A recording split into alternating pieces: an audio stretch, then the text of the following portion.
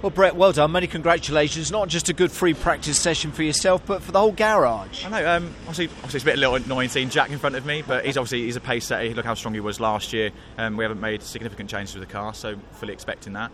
And Matt's now got a proper Honda underneath him now. Yeah. Properly set up. And I think he's P7. So first, second, and seventh. I think we're absolutely chuffed with that. Yeah. Great stuff. Set yourself up nicely. Do you feel now ahead of qualifying? Yeah, obviously it was a bit of a shame losing a bit of running in free practice one. Yeah. Nothing could be doing with that, but I think we had good running. We made up a bit of that time in that. It was just basically sort of assessing the chassis on a bit of sort of older rubber. But no, I'm quite buoyed for qualifying. Obviously, a 48.3 is not exactly setting the world alight. No. Come qualifying, so we obviously a couple of years ago in these similar sort of conditions we've seen. I think it was Ingram and possibly Matt.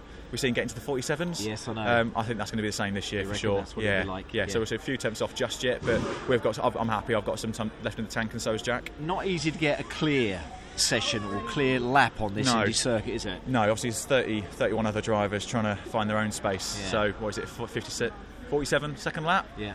That's a drive every second and a half. So trying to find your markers is extremely difficult. Really, really difficult. I got quite fortunate there. I had a couple of chances where I had about a 5 second gap either side. So had that luxury. But come qualifying, everyone's going to be out of sync.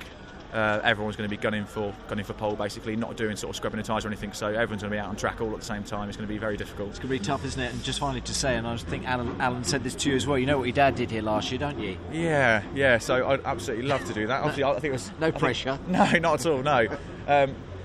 To start the year with another Smith pole, that'd be great. Be a good story, wouldn't it? Hopefully I'll be doing the audio over and the boom will come out again. Fantastic, but a great result for yourself and for the garage again. Cheers, mate. Thank you. Cheers, Brett.